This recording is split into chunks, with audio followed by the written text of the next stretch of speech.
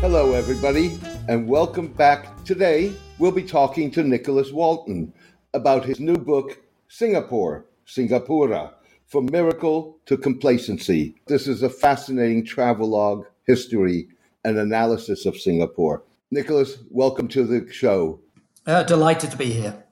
It's a pleasure to have you. Perhaps we could begin by you telling a little bit about your own, about yourself and sort of your intellectual history and how you came about writing this book. Right. Well, I'm English. I'm originally from Newcastle, but lived around the world a bit when I was a kid. So I kind of developed a very wide horizon on the world and got fascinated in how the whole place knits together, as children do. And I hope that that's something that's informed my career all the way through. Fundamentally, I'm a journalist, but that wasn't the original intention. I went to Oxford as an undergraduate, and I studied politics, philosophy, and economics. And I got especially interested in the situation in both Latin America and in Africa.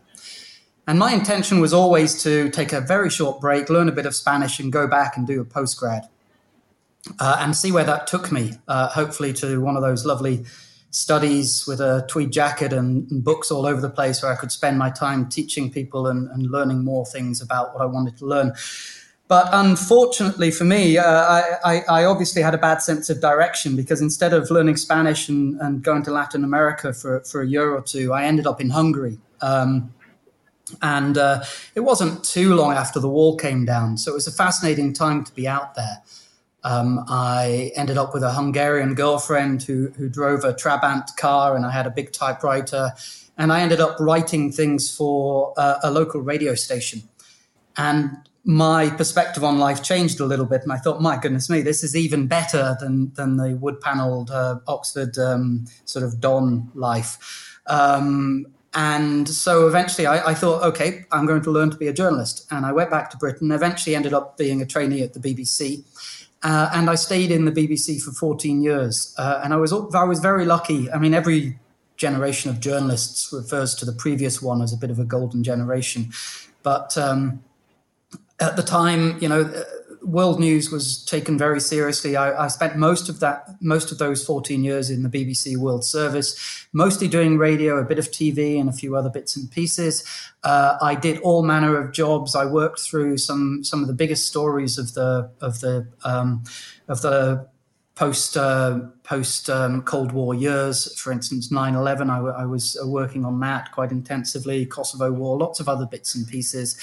I was correspondent in Sarajevo, in Warsaw. I worked in Moscow during the Second Iraq War, and I reported and made documentaries all over the place, places like Sierra Leone and Georgia, and so on. So I had a varied life, a very rich life as a journalist, but I'm one of those people who also doesn't fit too neatly within many institutions. So after many years of kind of arm wrestling managers and wondering what I was going to do and so on, I left and worked for a foreign policy think tank. It was a bit of a startup called the European Council on Foreign Relations.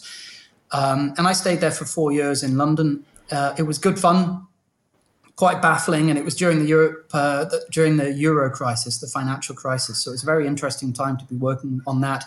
And then the Arab Spring, the Arab uprisings happened during those years as well. So that was all very interesting. But again, maybe because I'm a bit footloose, I left after 4 years. This time it was after the birth of my son, and we moved, my wife and I moved to Genoa with my son.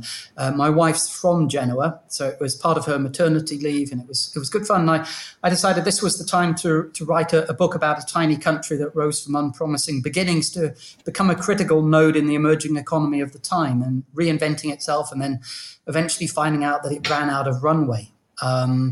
So I had a lot of fun there, but then we moved to Singapore. And I was there for 3.5 years. Originally, I was what was known as a trailing spouse. So I didn't have a formal job. And I did lots of work there for all sorts of people. Sports TV work. I even did a bit of international studies lecturing. But I also worked for the Economist Intelligence Unit, writing reports for them. But at that point, I thought, it's time to write another book about a tiny country that rose from unpromising beginnings to become a critical node in the emerging economy of the time, reinventing itself, and then see whether those questions suggested that this place would run out of runway itself. And that book was, of course, about Singapore. So that's how that's kind of where I ended up doing that. In terms of, as you say, a bit of academic hinterland, I've been very interested in these questions of when things end. Obviously you've got things like the Roman Empire, how that started to fall apart. I'm at this minute, one of the books I'm reading is the Luttwak book on the grand strategy of the Byzantine Empire, and these things, sometimes they last for just a handful of years. Sometimes it's generations. Sometimes it's hundreds of years. But of course, all things come to an end, and it's trying to work out how you can actually spot these things in advance. My current job is actually with the environmental think tank, the World Resources Institute. And of course, the questions of societal apocalypse and collapse are all around us when we start talking about the environment. So these issues are still part of kind of what keeps me academically curious. And those are the things that I threw at the book about Singapore. Your description of Genoa and of Singapore, just very briefly, of course, is almost identical. Yet you subtitled your book From Miracle to Complacency. Perhaps you could expand a little bit on why. Well, either way you look at Singapore, if you really sort of look at some of the metrics of success and so on, whether you're dealing with the 200 years since Sir Stamford Raffles stepped ashore in literally 200 years from this year in 1819, or the time since the reluctant independence of the place in 1965, either way you cut it, you're looking at a remarkable story of success. One of the people I interviewed, the eminent former diplomat Kishore Mahbubani, he said that he was making the outrageous claim that it's the most successful country since records began. It's off the charts. If you look at it back in 1965, I mean, it certainly wasn't just a question of mudflats with a few British administrators. But it wasn't a remarkable place in terms of its success in anything from GDP terms to education, social indicators, or whatever. And it was a tiny place. And yet, if you look at it now, the last time the PISA tests, the OECD tests on educational attainment were ran, Singapore was top out of all countries in the world in all three.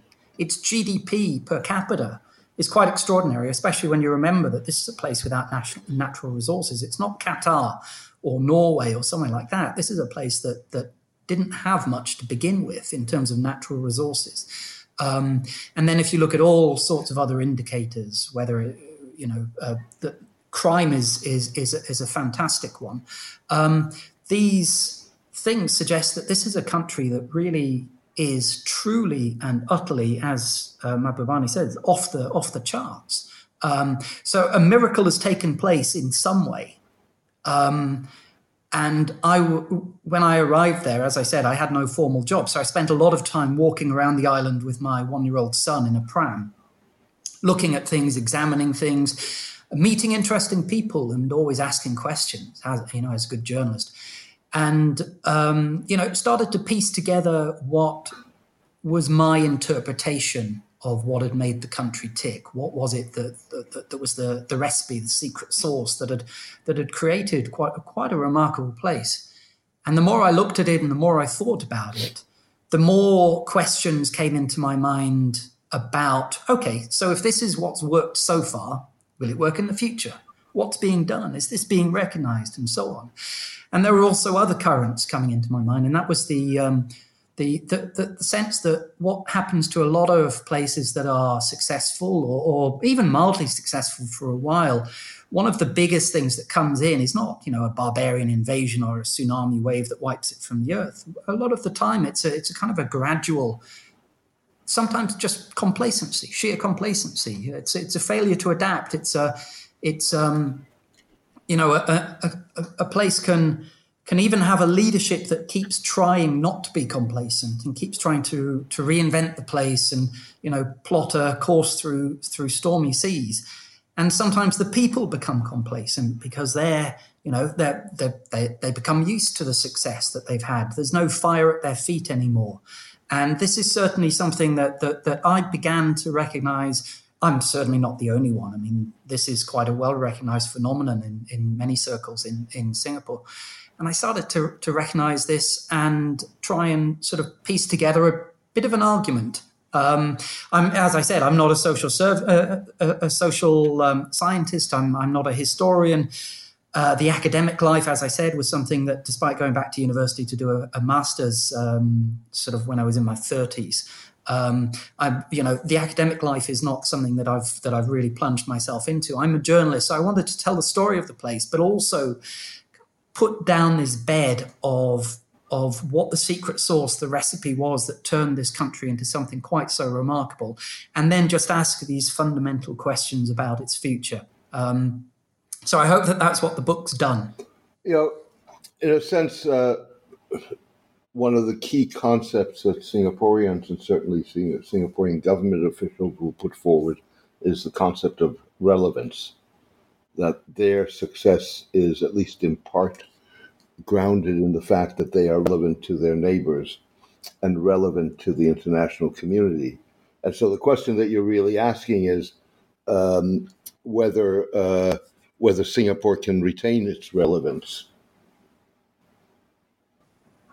Yes, but relevance changes. Again, sorry to return to Genoa, but for instance, with Genoa, it helped to knit together the early medieval economy. It's like Venice, and they were big rivals, but they also shared the work in connecting the Europe that was starting to discover itself after what are broadly known as the Dark Ages, and especially the big industrial centres that were starting to grow up in places like northern Italy and Germany and so on, and Flanders. They were knitting those together with the trade routes that linked it to the Silk Roads and the places in the hidden away past the Black Sea on the great Eurasian continent. And then the world kept evolving. Large polities like France and Habsburg Spain started to emerge, and then the Genoese, there was a bit of reinvention. They plugged themselves into the Habsburg cross-Atlantic trade, bringing silver back from the mines of Potosi and other places in Latin America, and basically forming financial instruments that then allowed the Habsburg to fight wars in the Low Countries. So they kept reinventing themselves, and they had to because the circumstances change. And then, of course, the Spanish, ended up pretty much bankrupt, and then they kept running out of road. And that's the Genoese story. Now, in a nutshell and a bit bastardized, but the thing with Singapore is it worked very well kind of as an imperial node for Britain. It had the China trade. Things like opium became very important. Obviously it had a certain eminence as the kind of lodestar of the East in terms of imperial protection in the years leading up to the Second World War. And then if you look at the post-1965 years with the PAP and Lee Kuan Yew, they, with the help of the Dutch economist Albert Winsemius, who helped to reconstruct Rotterdam in the years after the Second World War, they came up with a plan to really leverage the relevance of Singapore, its geographical inheritance, and work out, well, what can we do to make the most of this? And it was in some ways, you can look at a map and say it's fairly obvious, but actually being able to knit together the plan and the sense of purpose and galvanize a population to do this is not easy. And that original kind of geographic inheritance was also very difficult. It was not a friendly neighborhood that the independent Singapore was born into. But then they reinvented themselves as circumstances changed. Countries move up the value chain. This is what China's doing now, and there are very large questions about what China does with its economy and how to repurpose the economy. What do you do with internal demand? Are you still the kind of workshop of the world as China has been for the last 20 years or so? Probably more. And the Singaporean government was very effective. I mean, it wasn't without its problems, and sometimes it's only when something goes wrong that you're able to recalibrate and rethink and start again. And the original emphasis on industry and so on then developed into an emphasis on developing Singapore as a petrochemical hub, which is still very important. It took advantage of the fact that the Middle East, oil from the Middle East became post-war so critical to the world economy. And at the same time, you had the Vietnam War, then you had Japan rising, you had Korea rising, you had China rising, the East Asian tigers. You had a very benign situation, but where the different factors were changing, and Singapore was able to adapt. It for instance, in the late 90s, it switched its educational system around. There were a couple of economic setbacks, and it worked out what to do. It became a financial hub. And what I find ingenious about Singapore is that its relevance to the area was also enhanced by a real technocratic recognition of detail. For instance, if you look at a couple of the more striking things, you had back in 1988, you had a really bad crime problem. You had 50,000 crimes, almost 50,000 crimes. And in 2016, after a very concerted and deliberate attempt to tackle the crime problem, to make the place more suitable as a kind of hub for multinationals who really wanted to service Southeast Asia and East Asia more generally, by 2016, that 50,000 crimes a year had fallen so dramatically that there are 135 days in the year that had no reported crime whatsoever. You had the chewing gum ban, that kind of emblematic chewing gum ban, which a lot of people remember Singapore for. That was only brought in 1992, and that was part of this concerted effort to just wipe out everything. It was zero tolerance. It was, people were putting chewing gum on the sensors that closed the doors of the MRT, mass rapid transit system. And there was just this decision, right, well, let's get rid of chewing gum. And that was the kind of technocratic, quite controlling government decision that Singapore became good at. And my favorite of all of these was after the SARS epidemic in the early 2000s. Again, the situation was changing. East Asia, Southeast Asia had a bit of a bad international reputation, which of course was very bad if you were setting yourself up as a place for rich, highly skilled, highly mobile expats from around the world to come to service the multinationals. They decided in 2002 that one of the keys to unlocking this, especially after the bad press of the SARS epidemic, was to invigorate the nightlife economy. And part of that was they decided, and this was even sanctioned by the Prime Minister in a National Day speech, they decided that they were going to have dancing on tables in bars, and they set up a committee that was able to go around the world investigating exactly how people danced on tables in bars around the world, how it could be done safely, what were the risks. They probably drew up lots of very clever charts about the possibilities, the opportunities, the risks, etc. And then they came back and they drew up guidelines. And this was again a perfect example of how Singapore's relevance isn't just something that sits on a map. It's something that's very alive and very, very attuned to the changing situation. And that's the genius of Singapore. It's not just the fact that it's geographically got a fantastic inheritance. It's the leveraging of that inheritance which has been a key part of the miracle. Indeed. Sticking with Genoa for a second, if you compare the history of Genoa and the development of Singapore, and particularly look at the decline of Genoa, are there things that Singapore can learn or has not learned from that experience?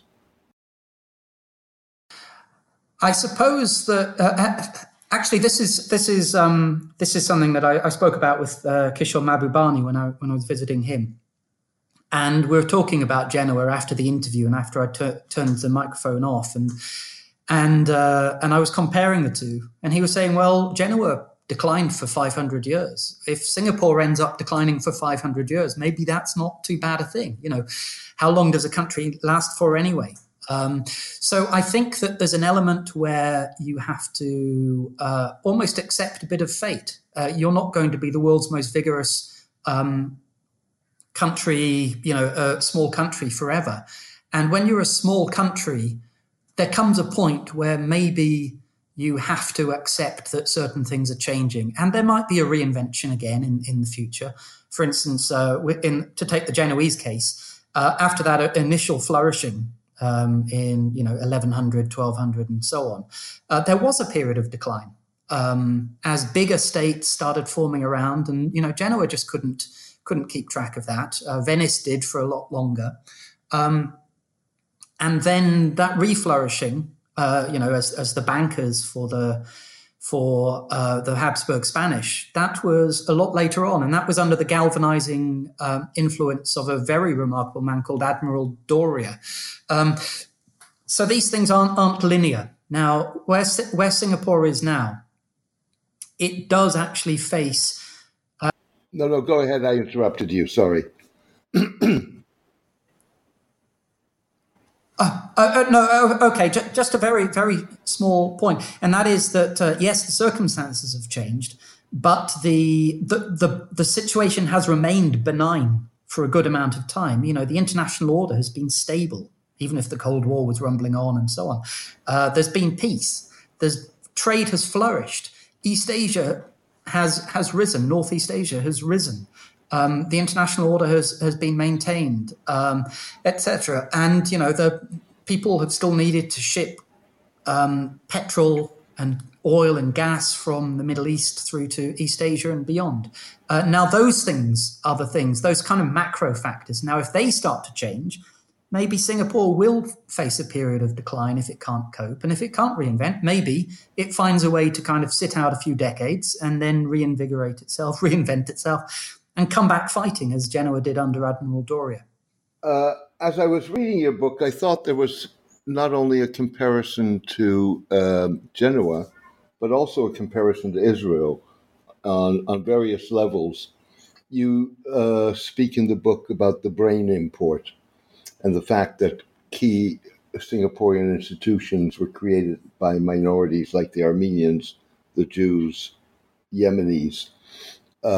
Israel, of course, benefited enormously from a brain import.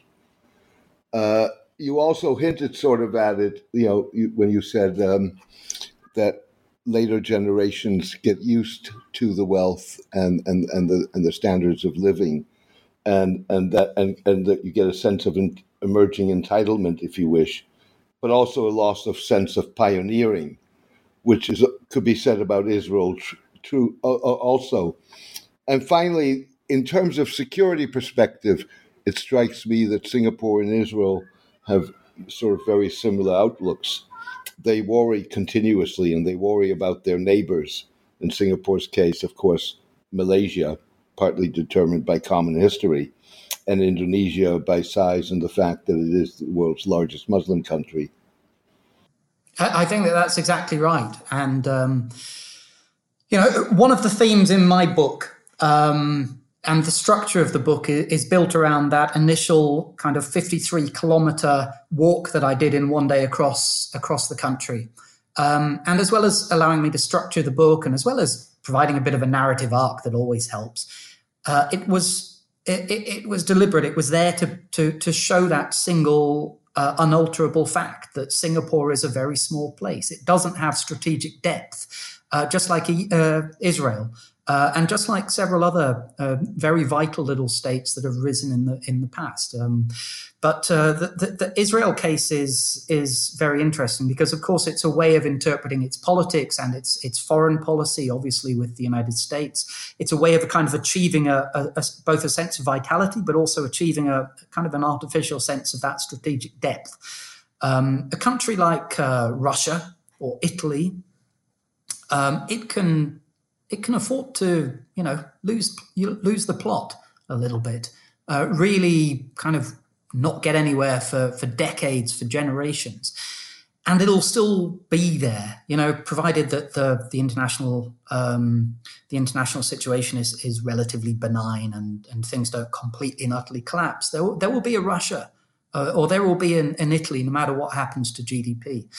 Now, Israel and Singapore, you're right. There is this sense that if they don't renew themselves, if they don't find a new way to be able to deal with just the sheer tiny size that they have, this lack of strategic depth, this lack of this lack of the comfort blanket of being large, then they are doomed. It's not just a sort of comfortable retirement, but they have to keep peddling and keep that fresh blood coming in, that sense of vulnerability, that sense of purpose.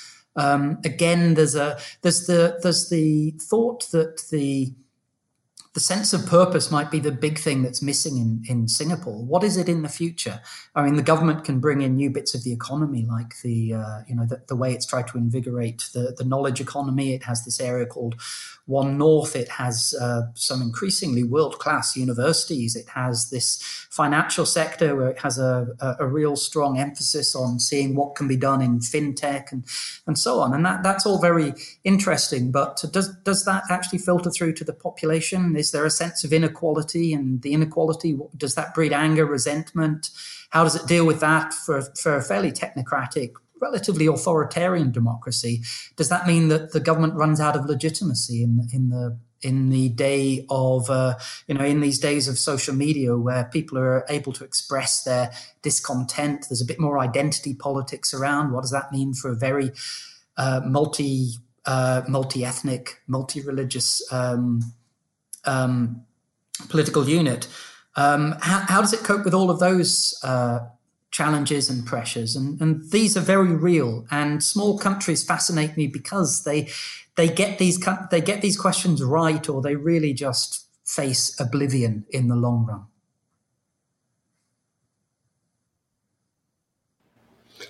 There's another aspect. There's another aspect of Singapore and Singaporean history that you describe that also, in a different way, is true for Israel, and that is that the lack of a sense of victimhood.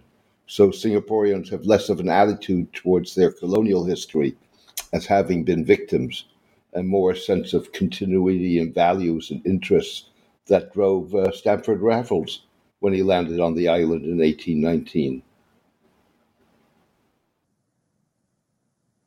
Yeah, that's absolutely right. But it is quite a complex issue. I mean, you're there now, and you'll have seen that when you had the 200th anniversary back in January of Raffles turning up there was this sense that we need to connect it to the kind of the deeper history of Singapore as a part of the Malay world, Southeast Asia, etc. And there is also this narrative that some people detect very strongly in what the People's Action Party, which has been in control, obviously, of independent Singapore since its establishment, that the miracle is all due to the PAP and the wisdom and drive of Lee Kuan Yew and his genius. And there is an element of that's correct. But if I think most sensible people say, well, post-65 Singapore is very different from what was there before, because it was a colonial outpost. But at the same time, the type of vision that Stamford Raffles had, the way that Singapore developed under the East India Company and then the British Empire, was something that gave it quite a remarkable inheritance by 1965. This kind of set of very good institutions, very durable institutions, the rule of law, the idea that trade and flexibility and dynamism could be at the heart of really leveraging what we've been talking about, this relevance not just to the region but to global patterns of trade. That is something that defines Singapore now. As for the sense of victimhood, I think that I detected a bit of victimhood developing. And maybe it's because there aren't those, much more kind of real is not necessarily the word, much more visceral, a much more visceral sense of deep vulnerability. In 1965, lots of things could have gone wrong that could have ended the country as a viable place. Now that's not going to happen, but there is a bit of resentment building up. I spoke about this in my book. For instance, during the walk, I passed somewhere. A bit of context first. About 85% of people in Singapore live in what are called housing development board buildings. They're all built by the government. Fundamentally, they're owned by the government, but they're leased. So people buy the lease, usually 99-year lease from the government. And this is 85% of the population have that. Now, I can't remember, going back at least 10 years, probably a bit more, there was something built called the Pinnacle at Duxton, and I walked past it on my walk across the island. And this was meant to be an aspirational HDB. It was right on the edge of the very, very center of town. It had spectacular views south across to the islands of Indonesia and north across the whole of the island of Singapore. It was very swanky. It had rooftop running tracks. It was 50 floors high. It had it was several towers all joined together by these special sky links. It was quite a remarkable building. And a friend of mine has a flat in there, so I've been in there a couple of times. Now this was developed because there was this sense that the Singaporeans were getting resentful that there was a glass ceiling, that they kept bumping their heads above. It's fine owning being one of the 85% who owns a flat in an HDB. But how do you make the leap from that to one of the increasingly vastly expensive private condominiums or even houses and villas across the island? Most people can never do that. The costs are just astronomical. So most people feel as though they're shut out of this very swanky lifestyle. They look at aspirations like owning a car. Now, owning a car in Singapore is not an easy thing. It's strictly controlled by the government to prevent the place just being an endless morass of traffic jams like Jakarta or Bangkok. And that's worked very well, but it means that most people are priced out of owning a car. And what about the jobs? Well, people look around and they see a lot of the jobs are still expats from abroad, people like my wife, I suppose, and many of the friends I had there, they were foreigners. We knew some Singaporeans in these senior jobs, but a lot of them were simply imported into the country, with the multinationals. And a lot of the kind of junior and middle ranks are where the Singaporeans sat, wondering if they would ever break through the glass ceiling to become, one of the people that ran the companies. And of course, a lot of the best performing Singaporeans academically are siphoned off into the ever effective public service. So, you don't see many Singaporeans running the companies, or at least as many as you would imagine that there would be there. And then you have rich foreigners like people from China and Indonesia who've made millions and millions and millions buying up entire tower blocks of new condominiums, often not even living there, and every so often turning up to race their Ferraris in the streets, often with catastrophic consequences. And a lot of Singaporeans, as a result, they are developing a sense of resentment. So there isn't that sense that they have enemies in the world around them, but there's a sense that there is actually something going wrong, and they can put a vague idea onto that. And that, I think, is the answer to your question and where that's going now. You touched on a number of issues that I wanted to raise with you. One is, no doubt there's a glass ceiling, and no doubt there is some degree of resentment. But several things strike me. One is that if Singapore has a trauma, it's not colonial history or persecution. It's what you mentioned, 1965, race riots. And so one of the key issues and real sensitivities in the country is intercommunal relations. And you see contradictions there, and you describe that also, where you have racial profiling in rental ads. Yet what is said about about communities and intercommunal relations is, in a sense, very strictly controlled. The other question that I have, and that goes also into the housing issue, is that it strikes me that at the end of the day, you'll hear a lot of grumbling from Singaporeans, but they all have a stake in society, and it's a kind of stake which would persuade them not to rock the boat. They may want to see more opposition in Parliament. They may want to see greater transparency on certain things, but they're not. They've got too much to lose. Yeah, I think that you're dead right there. But boats can be rocked not necessarily from a single kind of everyone running to one side of the boat and the whole thing capsizing. They can just sort of gradually get in rockier seas and more difficult to control. And those little tremors of one person shuffling around on their seat in rockier seas can upset the whole thing. I mean, I think I'm torturing the metaphor a little bit there, but fundamentally, I think that this is something that terrifies the government and has terrified the government all the way through. I mean, there is this, you wouldn't say the spectre of communal violence, but communal friction is something that I think people often point to. And I know it's a bit of an overused trope by many journalists, and I'm as guilty as anybody. But talking to taxi drivers can be very revealing about this. And taxi drivers, I think increasingly, that you do find people, whether it's a Malaysian chap or a Chinese chap or an Indian chap from these different the three main ethnicities, you do find them quite freely bad-mouthing people. And this sense that there is just an undercurrent of people just saying things that they might not have said in the past. This becomes extremely difficult in 2019, where social media plays a role. It magnifies things. It means that the kind of muttered thing under somebody's breath suddenly is put out into the open air.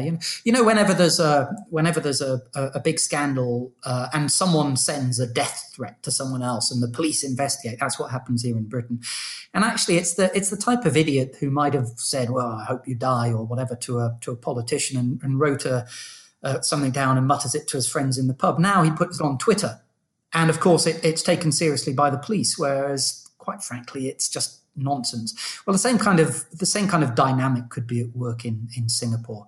The type of person who might mutter something under his breath about the people down the hall whose cooking smells. They might now put it on social media, and then it becomes an issue in a way that it wasn't in the world that I grew up in. And the world before social media became such an influence. So I think that's a bit of a danger. And that also means that you end up going from, keeping this straight is a bit of a game of chess anyway for the government, but then you end up with a kind of multi-dimensional game of chess that the government's got to play to be able to keep all of these things, all of the pressures and all of the just everyday bits of friction that are part of normal life. They have to stop it blowing up. One thing that I mentioned in the book is where 2017, I think it was, there was going to be the election of the next president. And it was decided that it was a very, very good idea, perhaps with a nod to the pressures that we're talking about, if that president was from a different ethnic community. The three ethnic communities, so the idea went, should if they hadn't had the presidency for a while, then they should get the presidency this time. Now, there had been a South Asian origin person in the presidency. There had been Chinese people in the presidency. So under this new idea, the idea was, okay, well, this time we're going to have a Malay person in the presidency. And there was a bit of scouting around to find the best candidate. And there was a really good candidate called Halimah Yacob. And she was put forward, and there was a lot of grumbling on social media, including from the Malay community, saying, well, why do we need special treatment? This is, and it became a bit of an issue. But then, there was this sense that the government couldn't stop itself from trying to rig the game a little bit further in its favor. And eventually, the original potential cast of candidates was completely and utterly cut down by changes in the electoral law, saying that instead of just being either a senior political figure or having run a public company of X million pounds or dollars or whatever, the figure suddenly became enormously large. And suddenly the last person who might have been standing against Ms. Jacob was had to pull out of the race because suddenly they didn't fit the criteria.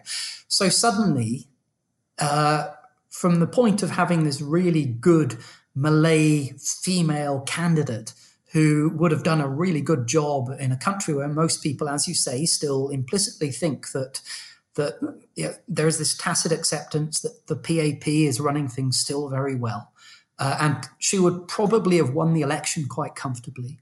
But rather than risk it, the government overmanaged. It was almost too. It was almost too keen not to be complacent, and it overmanaged it in a way that made the many people in the Malay community sort of sit up and say, hang on, we feel as though this is almost some kind of handicap scheme that you're running here. I'm using my own probably badly chosen words.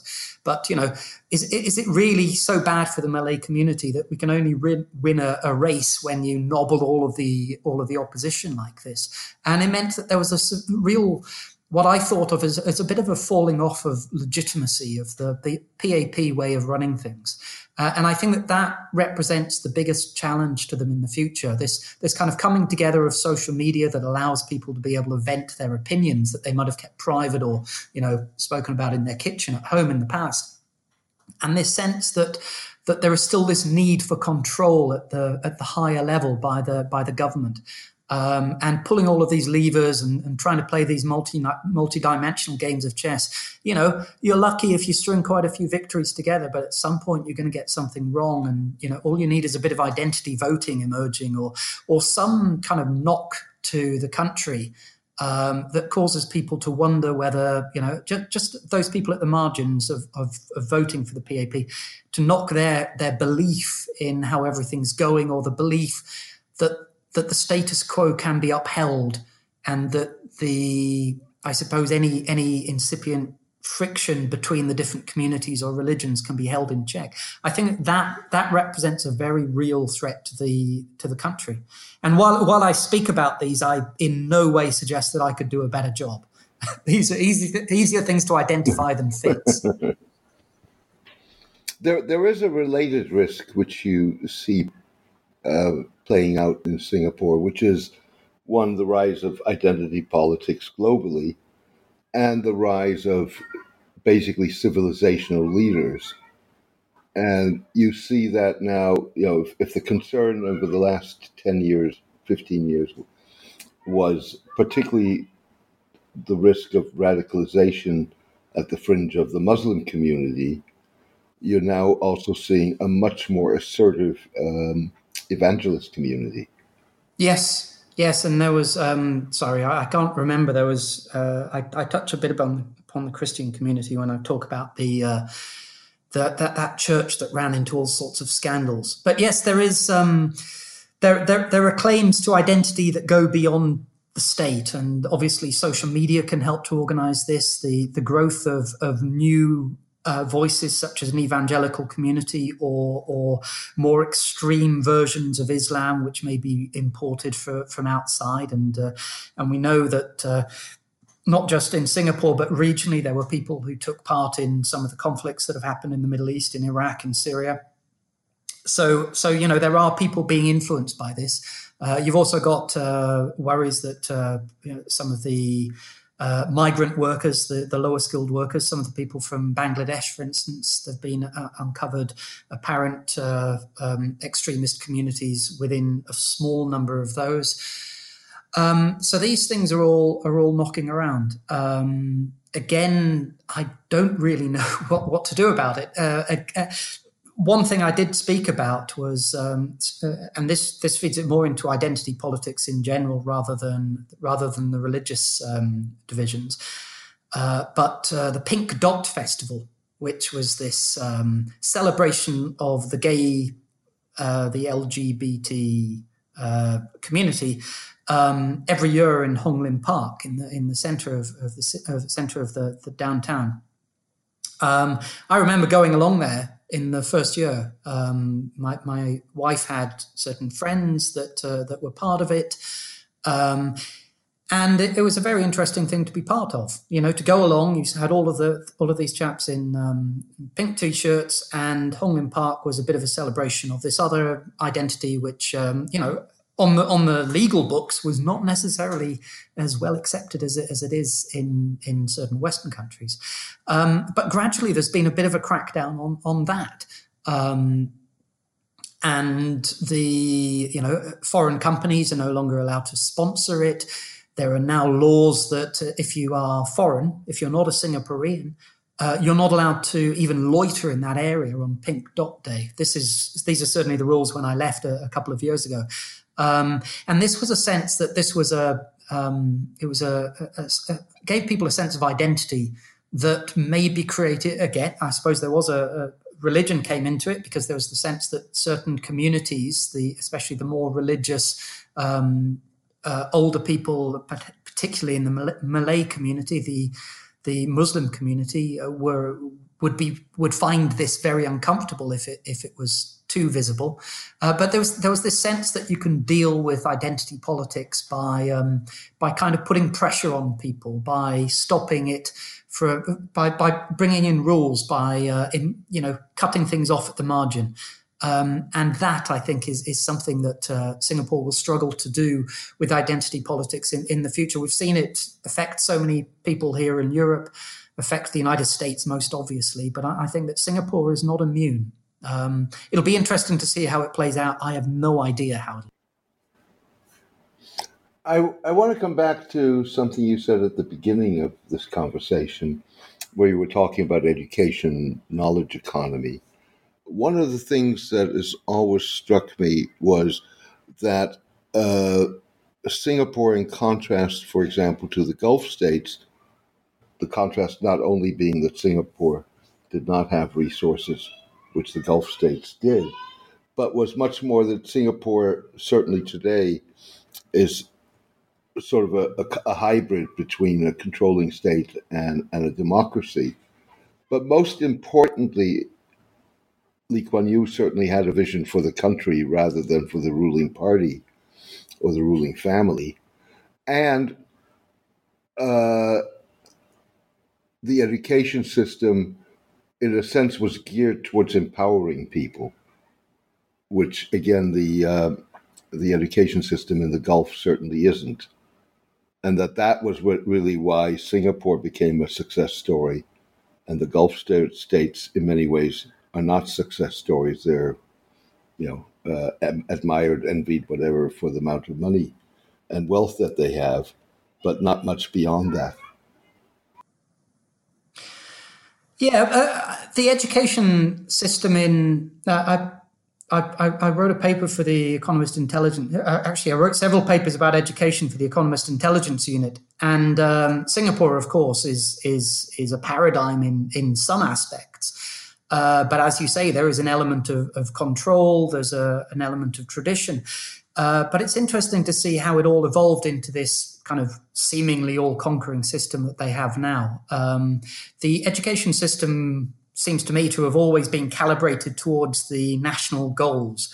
So there was a great emphasis on the kind of technical qualifications needed when heavy industry was the thing, and so on. And now, the very high levels of mathematical excellence in the Singaporean system have been pointed quite squarely at the type of services that Singapore is at this very moment excelling in.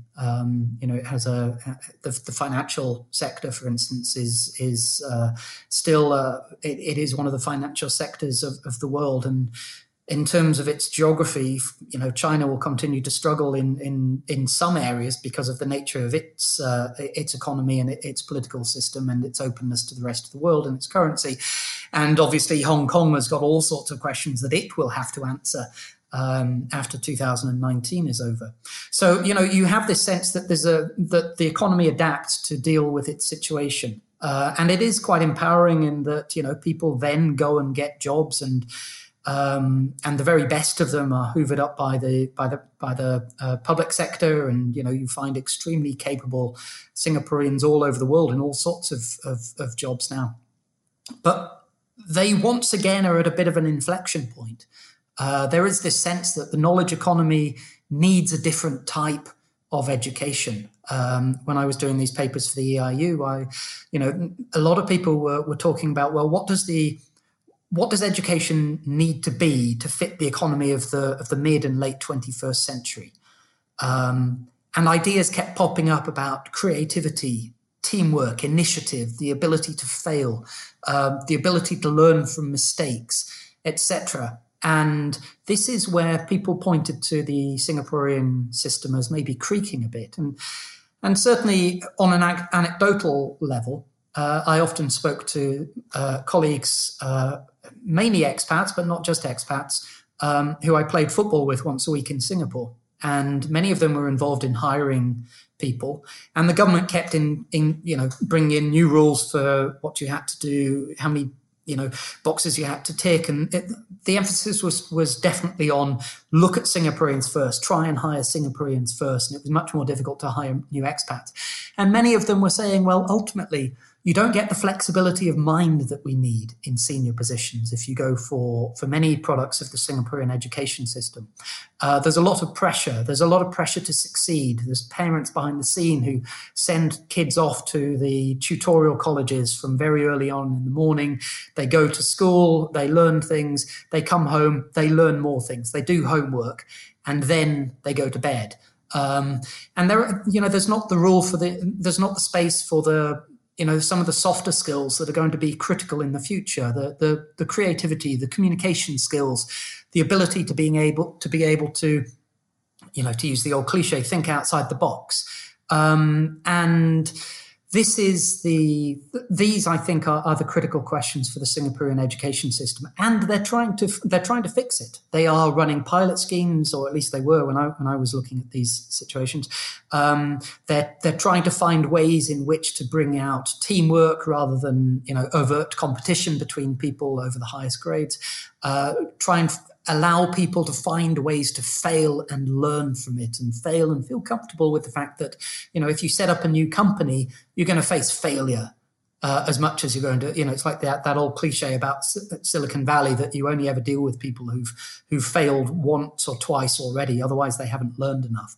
And I think that there's this sense that Singapore really needs to replumb its education system, and it's doing it in a typically clever, technocratic way.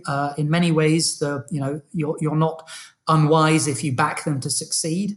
But this is a question of mentality, of the parents, of the whole system and how it's been set up. So if the Singaporean education system is going to be as effective, and you're dead right in what you were saying in your question, empowering people to succeed in the latest iteration of the Singaporean success story, then this is the big challenge ahead. You mentioned geography, and perhaps we can briefly return to that. Much of Singapore's success was, of course, leveraging its geography.